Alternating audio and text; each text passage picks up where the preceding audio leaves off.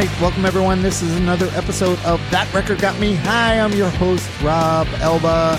It's wonderful having you all with me. All right, before we get to anything else, I just quick note I have to say, some of you probably already know this, regular listeners, or even noticing this. We are just not on Spotify anymore. That's it. I cut the cord. I mean, there's a lot of reasons I've been feeling kind of guilty for using Spotify and in general. And there was starting to be some hassles for some of the music clips I do, and I just don't have any interest. I know there's some music podcasts where they don't actually play music and they just talk about it, and I'm not doing that. I have no interest in that. So we cut the cord. I'm not on Spotify. I'm everywhere else. So hopefully you're listening to this on some other platform, whatever it is. Subscribe to it, tell everyone about it, but just no more Spotify. So that's it. It's done. No big deal. Moving on. My guest today is a Grammy winner, a Grammy Award winning musician, fiddle player. The Grammy was for his band, the Lost Bayou Ramblers, who play this like traditional Louisiana folk music, I guess, something like that. But yeah, he's great, and he's got a solo release out now called Rêve du Troubadour, which is also really great and really interesting. And he's the guest, and the record he picked was very surprising to me because he picked like a Pink Floyd album, and not even a very well-known Pink Floyd album, although I'm sure it's well-known for some people. And it's interesting, and we'll see. You'll see when we're talking to him. It kind of makes more sense when at first I'm like, "Wow, did he really pick that?" But yeah, it was great, and it was a great conversation. So let's get to that. Here is my conversation with Louis Michot. All right, so the one thing I have to get out of the way, because I'm curious. So you're a fiddle player, you're a musician, but you were a fiddler and the songwriter and the vocalist for Grammy winners Lost Bayou Ramblers. So how does that dude, like when I ask you to pick an album, where does Pink Floyd's Meddle come into this? That's a good question. I mean, that's the beauty of music, It's just right. like, I can't say we're not inspired by this album, if you look at where you come from and where you end up, and I'll save it for the thing, but yeah, I mean, if you look, this is it. This is the thing. We're doing it now. I'm recording it, so. Oh, cool. Oh, great. We're in it. Yeah, no, I mean, I definitely, grew up playing Cajun music from the family influence and grew up in a family band. And my brother, being a little older than me, he started playing first. And, at the same time, he inherited my dad's record collection, which my dad's a Cajun musician. He had Led Zeppelin and Jimi Hendrix and the likes on vinyl. Right. And, so we were hugely influenced by that, of course. And now I'm watching my kids start to get into that same music. It's like, oh, wow, I didn't know if you'd ever actually get into all this. This is great. And, so he's been listening. My 12-year-old's been listening to Pink Floyd. And that was the first CD. One of the first CDs my brother bought was Pink Floyd Meddle. And he had like a 24 karat gold CD. Oh, wow. and it was like, it was one of these 1990s deals, and so I started listening to that song as I was becoming a teenager and going out with friends and stuff, and it just really got me high, as you said, Right.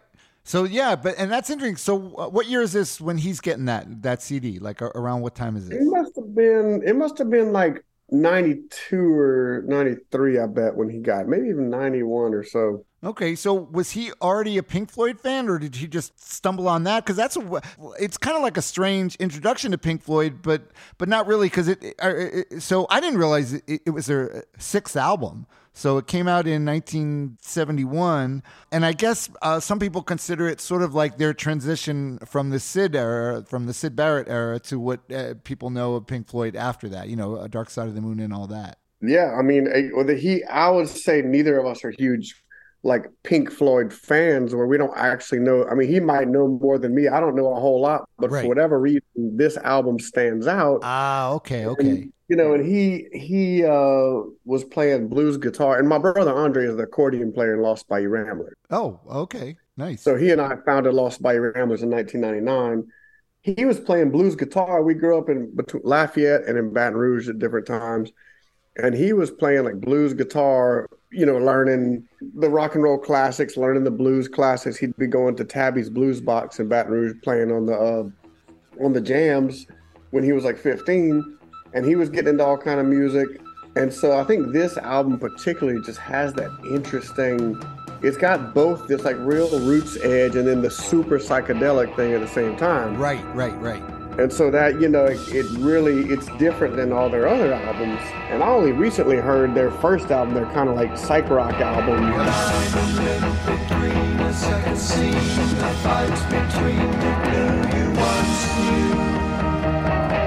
Floating down, the sound resounds around the icy waters underground. Which reminded me of modern psych rock. I was like, oh, that's where that comes from. Okay, cool. Yeah, okay, so I could see him sort of grab, because I would think the first thing that might stick out to him is David Gilmour, obviously, blues, because he basically was a blues guitarist, and kind of they got him into the band sort of like as a replacement in a way for Sid, because he was going to sing. I mean, he sings most of the songs on this, and obviously his guitar playing's all over it. But maybe that was his attraction. But yeah, I'm like you. I'm not a huge Pink Floyd fan, and I know obviously there's some songs we all know just because they got, for a while, they were just all over the radio. Rock radio, classic rock radio is always going to play Pink Floyd. But Meddle, yeah, it's an odd mixture in a way, right? Because it has these like songs that almost folky quality to some of them, right? Yes. It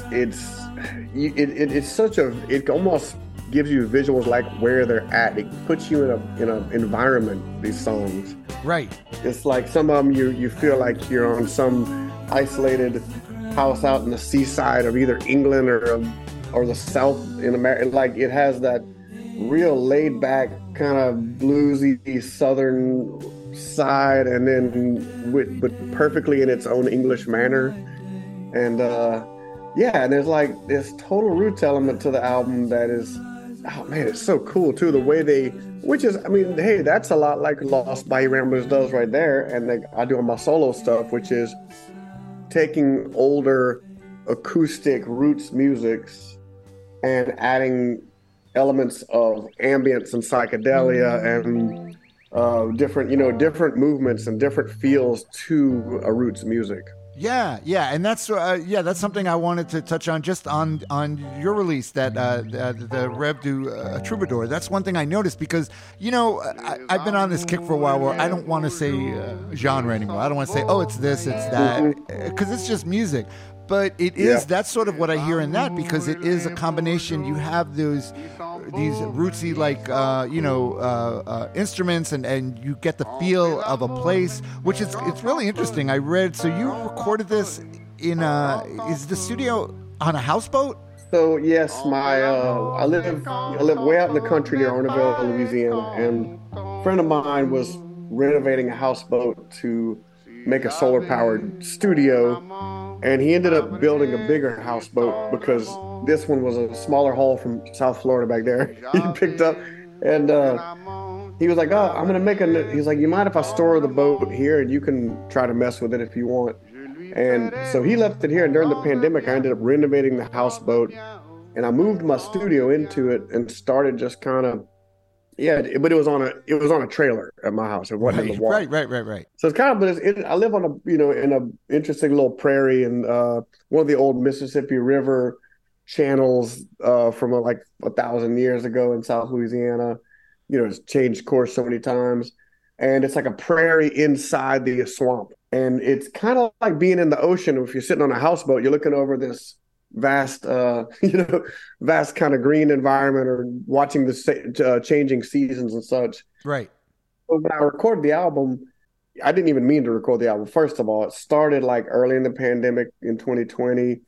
And then by 2021, I had started really putting some songs out early in 2021. And by 2022, I did kind of my last few big ones. Then I just decided, I called Mark Bingham, who was living at this house I'm in right now, and he had his professional studio in here. and Mark Bingham and Kirkland Middleton and Brian Weber were my band, the Melody Makers at the time. And I said, hey, do y'all want to see about making some music with the Melody Makers? I'm not sure if it's right, if it's not right for the Ramblers. And they were kind of like, yeah, this doesn't seem like this band's music either. It sounds like it's your music. And I was like, yeah, I guess you're right. I hadn't thought about doing a solo record. So it took a few years for me to realize what was happening, and I was making a solo record. And so in 2022, I poured myself into it. And then in 2023, we started performing it, and I put it out September 22nd of 2023. Oh, okay.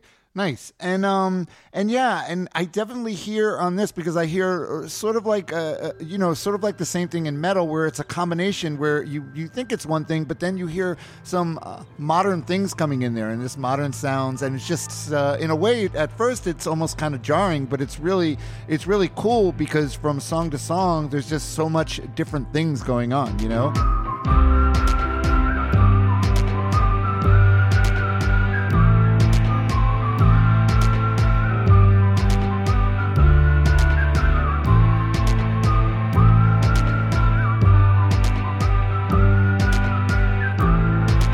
It's all very creative and in a way experimental, and that's the thing, the big takeaway for this album, for Meddle as well, right? Because these guys were just looking to just try different things and just totally go off the rails with experimenting. That's a great point. I mean, the diversity of the song selection on my album is definitely something that, as can be noticed, because especially coming from playing in a Cajun band that always plays two steps, waltzes, blues, mostly traditional. We do some pretty off the wall stuff for a Cajun band, but it's still within the Cajun frame. Now I'm doing this all in French, which is my love language, my musical love language. Okay. I was wondering that.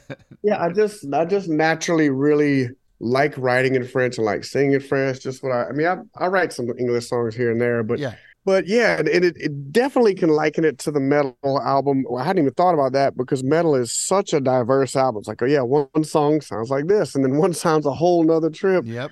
And I guess my album definitely has a pretty wide range of, like you said, for lack of a better word, genres, but they're not genres. None of them really. No, they're not, because there could be 2 or 3 genres going on in the same tune. Yeah, pulling from influences is different, which is once again a lot like Meddle, but at the same time experimenting and finding brand new things that have never been done, which is what I love about Meddle. And the way they indulge themselves in the sound in Meddle is just so awesome. But the proof is in the pudding, because it's just even though it sounds like it's not cohesive, it's almost like the opposite of cohesive, but it all kind of works together, where it's like it all kind of fits together in this weird... Yeah, you can listen to the whole album, and at once you don't get bored, or it's not like, oh, another song that sounds the same. It keeps you so interested, and then it just crosses the board where you're very, like, first time or even every time listen, you're so surprised at how much it changes, and there's so many different parts and movements. And and that's, it's interesting having made a solo album in that, because bringing my voice into the other 7 songs that are original, but overall using my own voice and telling different stories, like from the Marguerite song, which is about a woman from who ended up in Opelousas in the 1700s, to like my own story, like Rêve du Troubadour is like my own story. It just brings so much diversity. Like I just was going with the inspiration of whatever. But it's really it's definitely unique and different, and definitely a something that I wasn't expecting. It was really great. All right, but let's get into this album. They started out, I guess Roger Waters was just messing around with a bass and echo, like a tape echo, and then it's him and David Gilmour sort of doubling up on the bass. And let's listen to the opening track, a little bit of One of These Days. Yes.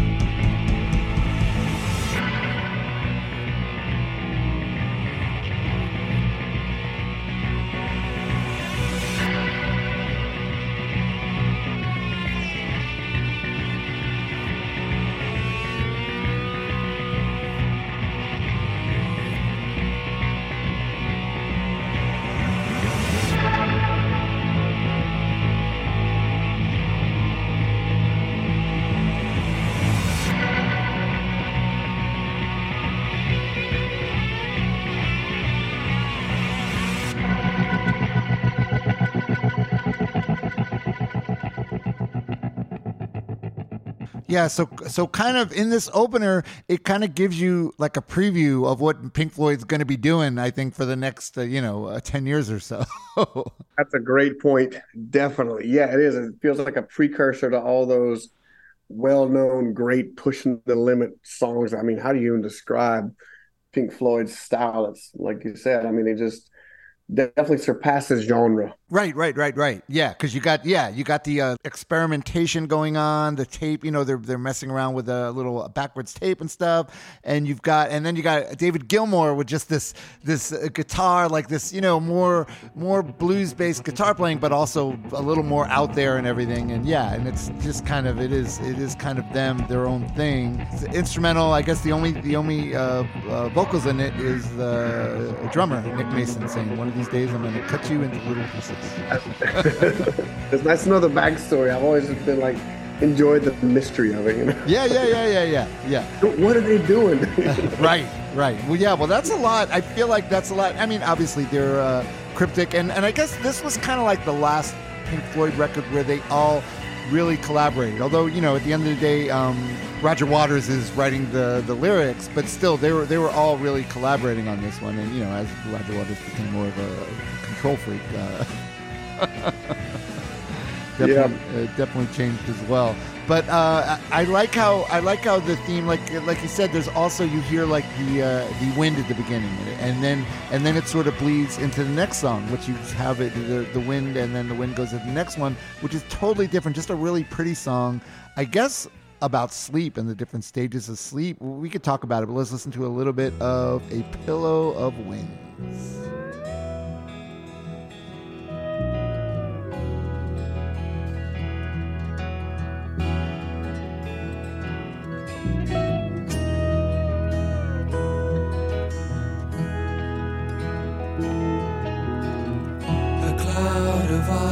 Down, draws around me, softening the sound.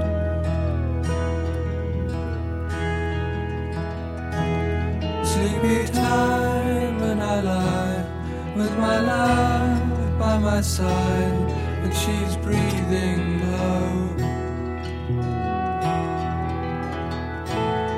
And the candle dies.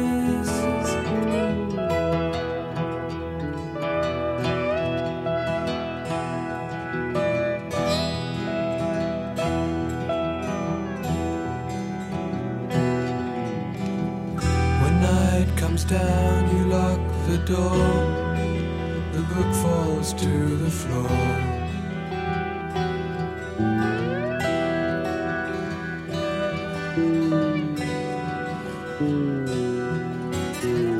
As darkness falls and waves roll by, the seasons change, the wind is warm.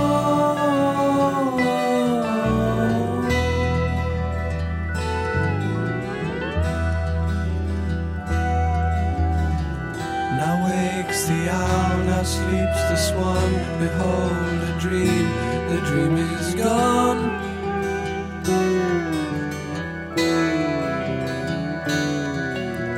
Green fields, a cold rain is falling in a golden dawn. So, Louis, I'm just realizing now that acoustic guitar and the slide guitar, very swampy. There's a swampy feel to it, right? That's what it was. You definitely feel some kind of deep South Louisiana America vibe going on. I mean, obviously, I think so. Hard.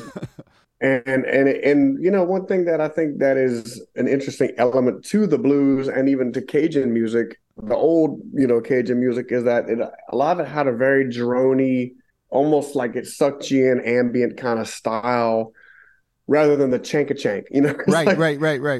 And that definitely feels like it draws off of kind of that laid backness of Southern music, and it also sounds like it got them high as well. But well, I'm sure there was a lot of that going on as well, for sure. It's a nice vibe they create, man. I mean, it's like you said, if that's their last collaboration album, it's interesting to think. how the difference between this and the future albums that are you can feel the rigidity, even though it's a huge statement and amazing expression, more rigidity. Right. Yeah, exactly. And because I was just surprised how much the acoustic features on this album, acoustic guitar, and on this next one, Fearless, you got sounds like David Gilmour is playing like in a open G tuning, and it's cool. I like how they put the football, I guess, Liverpool football club. They're called the Cop Choir, and they're singing their anthem. Yeah, You'll Never Walk Alone in there. That's what it was. Okay, that's one more question. I was like, I knew it was a football thing. I knew it was a soccer football thing. Yep. And I guess it was a big thing. It was kind of controversial because even though they used the Liverpool football club, but supposedly Roger Waters was a Arsenal fan. Was a big Arsenal fan. So that was kind of like, he's. But I guess the Arsenal didn't have the good chant. They liked the Liverpool guys' chant better. Yeah, but it's really cool, and like I said, the acoustic's really pretty. Let's listen to a little bit of Fearless.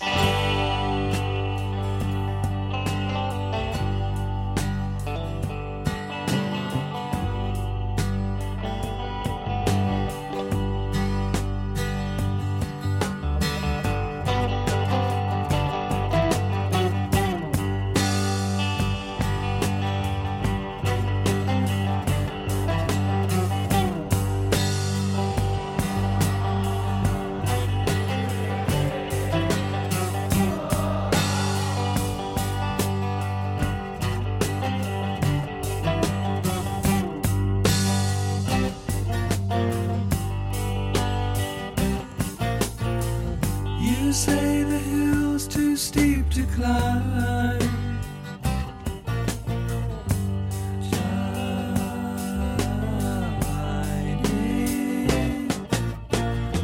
You say you'd like to see me try. Climbing.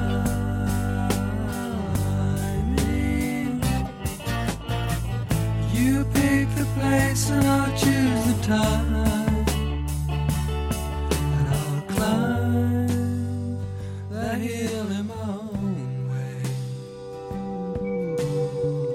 Just wait a while for the right day.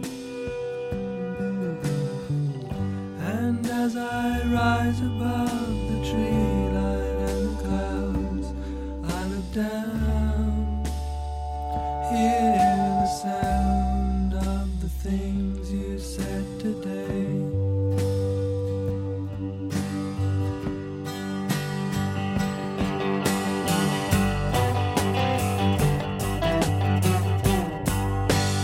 Yeah, we heard a little bit of the Cop Choir in there, but I'll play underneath. I'll play a little after when they really come in because it's cool. I like how they do it and they sort of manipulate it too. Now you said it's the Cop Choir? That's what they call it. Yeah, KOP Choir. That was their nickname for the Liverpool football club. Yeah, this one. I mean, totally. I could hear you playing some fiddle on this. Put some fiddle over that. That little guitar part. Me too. Definitely. I love the open tunings and how they just. Yeah, and you can tell there's no click track. I mean, it's just like this. Yeah, it's very and yeah, I feel like David Gilmour, adds. I mean, obviously, adds so much to these things. And I was going to ask you. I mean, I guess is it dumb to ask you if you're a Beatles fan? I guess to ask a musician if they're a Beatles fan. I mean, but I know there is some people that I definitely like their music. Because I feel like I could hear. Rubber Soul came out, and that was kind of like a big thing that where a band, like a pop band would go more experimental up. And I feel like I could hear that, they influenced so much. And I feel like I could hear the Beatles influence on this, the way he's singing, the way Gilmour's singing with the chords. Okay, nice. Yeah, which I guess you just can't get away from. You couldn't get away from. Exactly. Which is, there's nothing wrong with that, obviously. It's great. Now, definitely. When your brother had the CD and you were exposed to it, were you already playing music yourself? Yes, definitely. I was, and actually, so the way, I feel like he used to play it, and him being my older brother, I wasn't allowed to always just kind of be in there hanging, with him and his friends. I kind of had to keep my distance. So when I finally like borrowed or stole the CD from him, it was when my buddy and I, who in high school, we were playing music. We had like a few bands together and we were jamming in the loft of my grandparents' barn. Like we had like some psychedelic rock bands in high school. At the same time as we were playing Cajun music with the family band before Lost Bayou Ramblers and all that. And so we'd go to the barn like a few times a week and we'd go to the top of the loft. There was one light switch with two light bulbs, you know, one downstairs and one upstairs. Right. We jam out in the barn. There's horses. They'd freak you out in the middle of the night, like acting like they're going to kick you and charge you if you couldn't. We didn't have cell phones with flashlights and all that. You're just like in the dark unless you brought a flashlight. And we took the CD on the way to practice one time. And when the part of Echoes came up with that sounds like some dinosaurs or whatever, whatever it is, we stopped at a stop sign. And it scared us shitless. We stopped at the stop sign, just stood there for a while. I was like, what the heck is this? You know, it's just like, so I had already been playing, I'd already been playing guitar and we were jamming. We had like some psychedelic rock bands and stuff. I say, which for lack of a better term, just a lot of original music we were doing in high school. Right. That was just, jamming all kind of different stuff. And in the mid 90s, late 90s. So I was definitely already playing. I hadn't started playing fiddle yet though, so I was still playing guitar, which is one other part about Rêve du Troubadour, about my solo album, is this is my first step back to guitar in almost 25 years, because once I started playing fiddle, I didn't really play much guitar because I've been playing fiddle professionally for 25 years now or more, right? And it's become what I've known for, and it's definitely the instrument I've played the most, especially live and all that. And but it's been nice to go back to guitar, and I allowed myself to do a lot of the recording on this album on guitar just out of me doing it naturally. Like I said, I wasn't trying to make an album. It's like, let me try to figure this out on guitar. Right. Or this is the chords I'm hearing, and I'd wake up from a dream, like this is Rêve du Troubadour, and I'd be hearing some melody. Okay, let me figure out what I heard in the dream. Figuring out guitar and whistling and such. So it came real organically. Yeah, well, that's a good thing about having a studio right there where you're living, because you could basically get up in the middle of the night if you want and just go and just put something down, right? Correct. Exactly. Yep. Wake up early in the morning, go at night. Exactly. Yeah. And hearing something like this, hearing an album, I guess it just can't help to just, even if it's not anything you're going to have a direct influence on you, it's just going to open up your mind to like things, to like the possibilities, right, of what you could do. Correct. That is for sure. I mean, that's like, I still don't know what they did on this album. Which is inspiring to me. It's like they were using whatever tools they had at their utmost possibility. Like right. Their technology, and that's, I think, something that I love doing is like really. I'm not a big synth or producer or anything like that, but I love to experiment with sounds and using for example, using accordions, not like they're made to be used, like using them for the air and for the drone vibe, or right. Pedals and stuff. Like, man, my brother Andre has done some wild stuff with pedals and accordion. Some people come out and say like, "What is that sound?" Like, damn, that's the accordion. Right. Very much like this though, like kind of like this album, Yeah. And all right, so now we get another really different song. This is the only one that Roger Waters sings, and it's kind of like a straightforward song about just spending a peaceful holiday at San Tropez. But it's just really cool. I just feel like this album definitely takes you on a little journey, and this is them, like I said, on a little holiday in San Tropez. Let's listen to a little bit of San Tropez. As I reach for a peach, slide a ride down behind the sofa in San Tropez. Breaking a stick with a brick on the sand, riding a wave in the wake of an old sedan. Sleeping alone in the drone of the darkness, scratched by the sand that fell from our love, deep in my dreams, and I still hear her calling. If you're alone, I'll come home.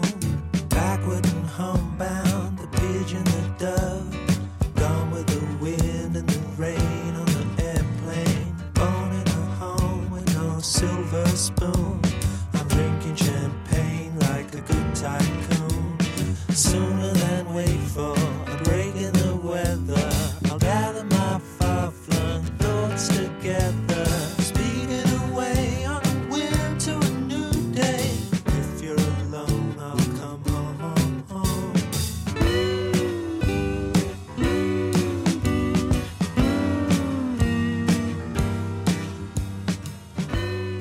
I love that part, that guitar part that comes in, and it's just so great. It's all so well done. It's all got so much. It's all so tasteful, even though they're like changing, exploring different genres and types of feels. It's almost like besides genres, it's like regional feels. Like, what is that supposed to feel like? It's like you said, like you're on vacation, or the other one feels like you're sleeping on like a country house or something. Right. And it just, I mean, to people like us too, I can't help it that something sounds so British, and it sounds so exotic in a way to me, different. That's almost, I felt the same way with your release, because the fact that you're singing in French just gives it this other, layer that sounds exotic, just different, because it's just not the normal, guy singing in English with no accent. It just brings a whole new atmosphere to everything. No, definitely. Yeah, there's a lot of what I've actually been doing, speaking of, is I created I did my first few music videos, and then I took it a step further and made a visual show to my live performances. So there's actually translation of French and English with visual backgrounds of like old home videos from the family and stuff that mixed up with like other ambient visuals. And it's so people can actually connect to the lyrics, because that is one thing, is I love singing and writing in French, but it definitely limits my audience of who understands it. Now people love it regardless, it's music. They love it for what it is, but oh yeah, but I have no idea what you're actually singing about. No, exactly. I'm gonna be putting those on YouTube in the next few months. I'm gonna do a YouTube up the lyric videos so people can get the translations. But at my live shows, like I'm doing it tomorrow night in New Orleans, a 90-minute set that we now have to follow. When we do this, we have to follow it. We still have room to improvise within it, but you also want to make sure the lyrics sync up to what you're singing. Right. That's cool though. That the whole audiovisual element you're doing. That's funny, because I was going to ask you, because I read that the houseboat you recorded on, it's called Sister Ray? Correct. Is that like a nod to the Velvet Underground? Yep. The guy who gave it to me, Corey Ritchie, is who gave it to me, and he named it Sister Ray. Oh, from LCD Sound System. Yep. Correct. Yep. Yeah. And he's from not far from here, and he's produced a few of the biggest Lost Bayou Ramblers albums. And so he named it that, and the dream was to go float it across the Atchafalaya Basin, the big giant swamp, while jamming Sister Ray on the top while it had the solar powered steamboat on it. Well, that sounds awesome. If that ever happens, I hope you guys take video of that. I want to see that. Yeah, definitely. Definitely. That sounds awesome.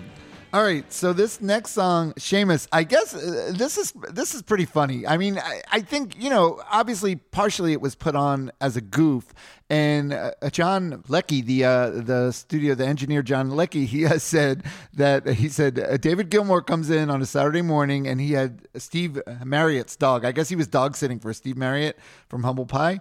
And he goes, "Hey, listen to this," and he starts playing the harmonica, and the dog's howling. And he says, and they go, "Quick, Mike, let's mic it up." And they did it. But then John Leckie said, "I can't understand why they put that on the record." Yeah. He said, "I guess it was a joke, but I still haven't gotten the joke." Nice. Yeah, that's awesome. That's great. I was wondering about that too. I know. I love stuff like I love finding stuff about how it's done. It's pretty funny. It's kind of a hoot. Let's listen to a little bit of Seamus.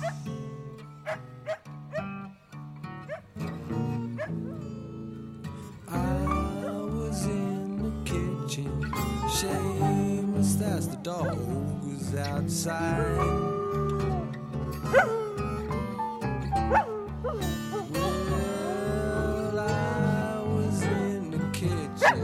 Seamus, my house outside.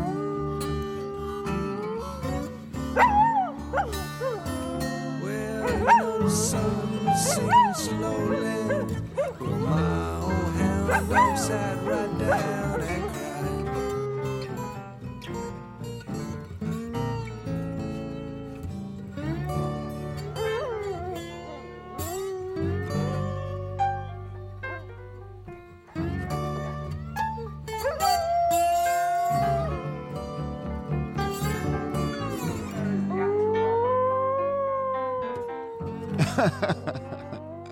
That's great. And now, once again, I hope you don't take offense at this or anything, but this sounds like something that could have been recorded down by you. Down by you. No, exactly. I Right? mean, that's a good point. And well, and speaking of on my album, it wasn't so obvious, but I had a pair of stereo microphones on the front of the houseboat, and I would record the birds which were actually, I think they were definitely like being reactive, collaborating with my music, if you will. Oh, and right. Experienced it a few times where like I would stop playing, they would stop. And I'd start playing. Right. And then at one point I took the fifth song on the album, Les Beaux Jours, The Good Days, and I re-recorded it through, because when I was mixing it, the birds started to sing a bunch. So I re-recorded it to itself with additional birds. Oh, nice. Because they were singing to themselves and the birds that were already in the recording. Because I already had birds in the original recording, and there was a bird answering those birds. So I double recorded into itself, would add an echo, and so it was super cool. That's great. Yeah, no, it is really cool, and it does. It just adds so much to the ambiance of the whole thing. That's great. I love stuff like that. I'm a sucker for things like that. All right, so I got to play. I mean, obviously, I got to play a couple of clips from Echoes just to get the full feel of it. Because there's a lot to unpack. I mean, just the audacity of a band to do a 23-minute long, song that takes up the entire second side of their album. I mean, that's pretty ballsy of a band to do, I think. For real. And I mean, that's, I guess around that. What year was this released? 1971. Yeah, I mean, so I guess that's right in the time when bands were doing like Mountain Jam, when was like Dark Star. Right. Some long, Mountain Jam, of course. And there's definitely a few more that I'm not naming, but yeah. And then what you were talking about earlier with how their style changed. Maybe I'm just thinking right now that maybe this is almost the biggest precursor to their future style, right? Oh yeah, I think that for sure. Operatic kind of that awesome bass line, guitar line thing going on that carries the whole song and connects it from front to back. Yep, for sure. Yeah, let's listen to the opening, and then I got a couple of clips just from a little further in, but let's listen to the beginning of Echoes.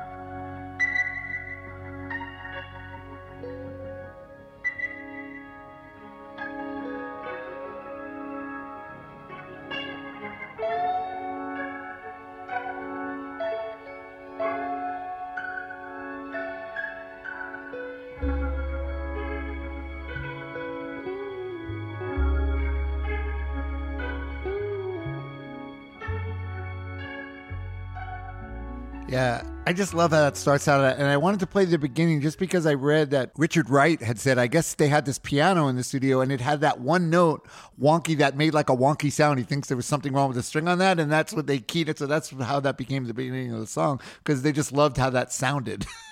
Man, that makes complete sense now. But, because I was trying to think, okay, it sounds like it was definitely something that was hit like a piano or not a synth or something with an effect, but the effect being the out of tuneness plus a lot of reverb or something. Right. That's cool, man. That's great. I know. It's great. And I read, did you read the one thing that what they tried to do for recording this at one point, what they tried to do, that they had an idea where each of them would play something but not hear what the other was playing? What? But I guess they tried that, and for a while they recorded, but nothing came of it because it was just obviously it was horrible. That's hilarious.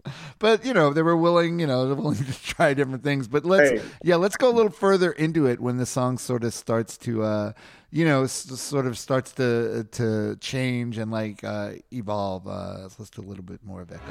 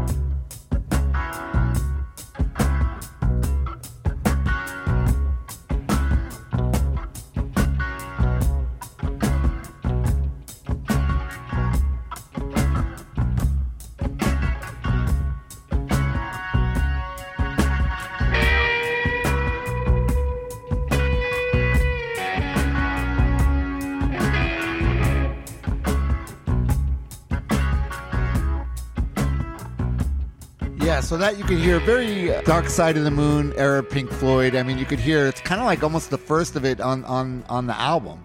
But you could definitely hear where they were going. Yeah, definitely. Yeah, it completely sets the tone for the future. It's true. I hadn't thought about all this until we had this conversation. Because like I said, this album has always just been a great mystery, kind of left in that. But it's also one that we've played on the road a lot, like on long drives with the Ramblers, Oh, right. 8-hour drive. Like, it's a good way to pass some time. It makes time go a little faster. So. That's cool. Especially this song. I'm curious, like this record just sort of got you high and had such an effect, but why did you not, why didn't you take like a huge dive into Pink Floyd after? Was there a reason, or you just weren't as interested? I was familiar enough with, their, Dark Side of the Moon and the rest. That's the thing. Like I said, I've never owned it because you didn't have to, because it got played you heard it all the time. Yeah, exactly. It's everywhere. With this one, you had to seek it out. Right. This one, actually, Cecil Doyle on KRVS, our local public radio, plays it. Every few months, you'll hear a track from this album. Oh, really? Wow. Well, like you said, the other ones, and they're great, but it's like, you didn't need to go seek it out. And this, you didn't, because all you heard on the radio, or other kids your own age were playing it. Like, it was all over. And I never watched what is it? Alice in Wonderland. What are you supposed to watch? Wizard of Oz. The Wizard of Oz with Alice in Wonderland. Same difference, yeah. That's funny. I never watched Wizard of Oz and did the whole Dark Side of the Moon thing either. Right. So still got time. No, who has time for that? All right, so I just want to play. Actually, it's really cool. I mean, this thing definitely takes you on this little journey, and then eventually there are lyrics and some singing comes in. So I just want to play that part when David Gilmour finally comes in, and it's cool because it's David Gilmour and Richard Wright also sing on vocals, which I guess is the only time Richard Wright really sang on Pink Floyd, or one of the only ones. But let's listen to a little bit more.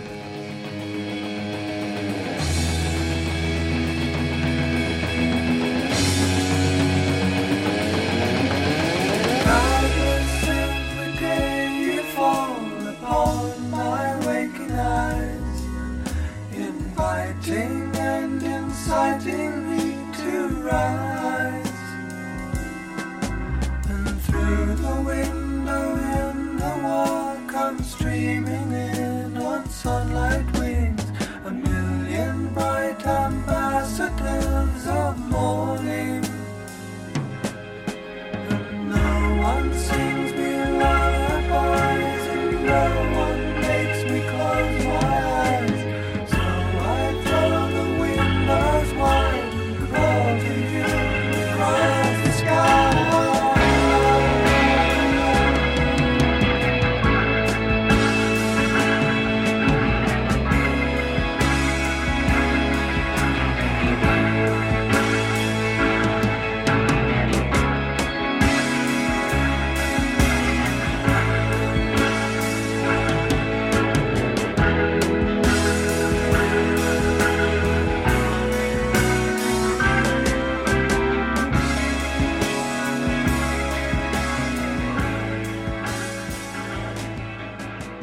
Yeah, so I'm just picturing you guys driving on these long drives, like listening to this, going to your, going to your gigs. Endless hills in Alabama or like California. Yeah. Curvy roads or whatever, Exactly. We played this album in a lot of states, Yeah, but I think at the end of the day, it's funny. At first, I'm like, wow, that's weird that this guy who does this music wanted to talk about this, but it really all kind of makes sense. And I would just say to anyone, if you're a fan of this album, I really think you're going to be a fan of Louis's music and this release, Rêve du Troubadour. I think you're going to dig it and be a fan of it. And it's not like you could draw a straight line from one to the other, of course. Yeah, I hadn't even thought about the comparisons or the similarities before this discussion. So that's pretty cool. It's there. There's a reason. There's always a reason something gets you high. Yeah, exactly. All right. So the release is on Novo Electric Records, right? That's who's put it out. Correct. Yep. And where's the best for someone to check it out? Where do you want them to send them? Where's the best place for them to go? So there's a louismichot.com, LOUISMICHOT.com, NouveauElectricRecords.com, and of course there's a Bandcamp. We went and played the Bandcamp during our release tour. And of course, any record shop in Louisiana should have it. Oh, nice. Okay. All right. That's cool. It's on vinyl. It's on 3 different colors of vinyl. So. All right, awesome. Well, thanks, Louis. Yeah, it was really great having you on and talking about this. And this was our first. Oh, no, it wasn't our first because Roger Miller from Mission of Burma did the first one, Pipers at the Gates of Dawn. I forgot. But definitely a different Pink Floyd than this one for sure. Yeah, it was great. Thanks for describing the process of the songs. You unraveled the mystery a little bit. What we do here. That's what we do here, Liz. All right, don't forget, everyone, if you want to follow me on Instagram and Facebook, it's at That Record Got Me High. On X, it's at TRGMH Podcast. You can email me at trgmh33@gmail.com. Most importantly, if you want to support the show, like so many do, and I really appreciate you all, just go to patreon.com/TRGMH. For as little as $2 a month, you could become a patron and support the show. I appreciate it. Louis, thanks again. It was really fun having you on and talking to you. Pleasure. Can't wait to hear it. All right. Yeah, we got a few weeks. I heard it just now. All right. Thanks everyone for listening. I'm Rob Elba. We'll see you all next week. Thanks, Rob.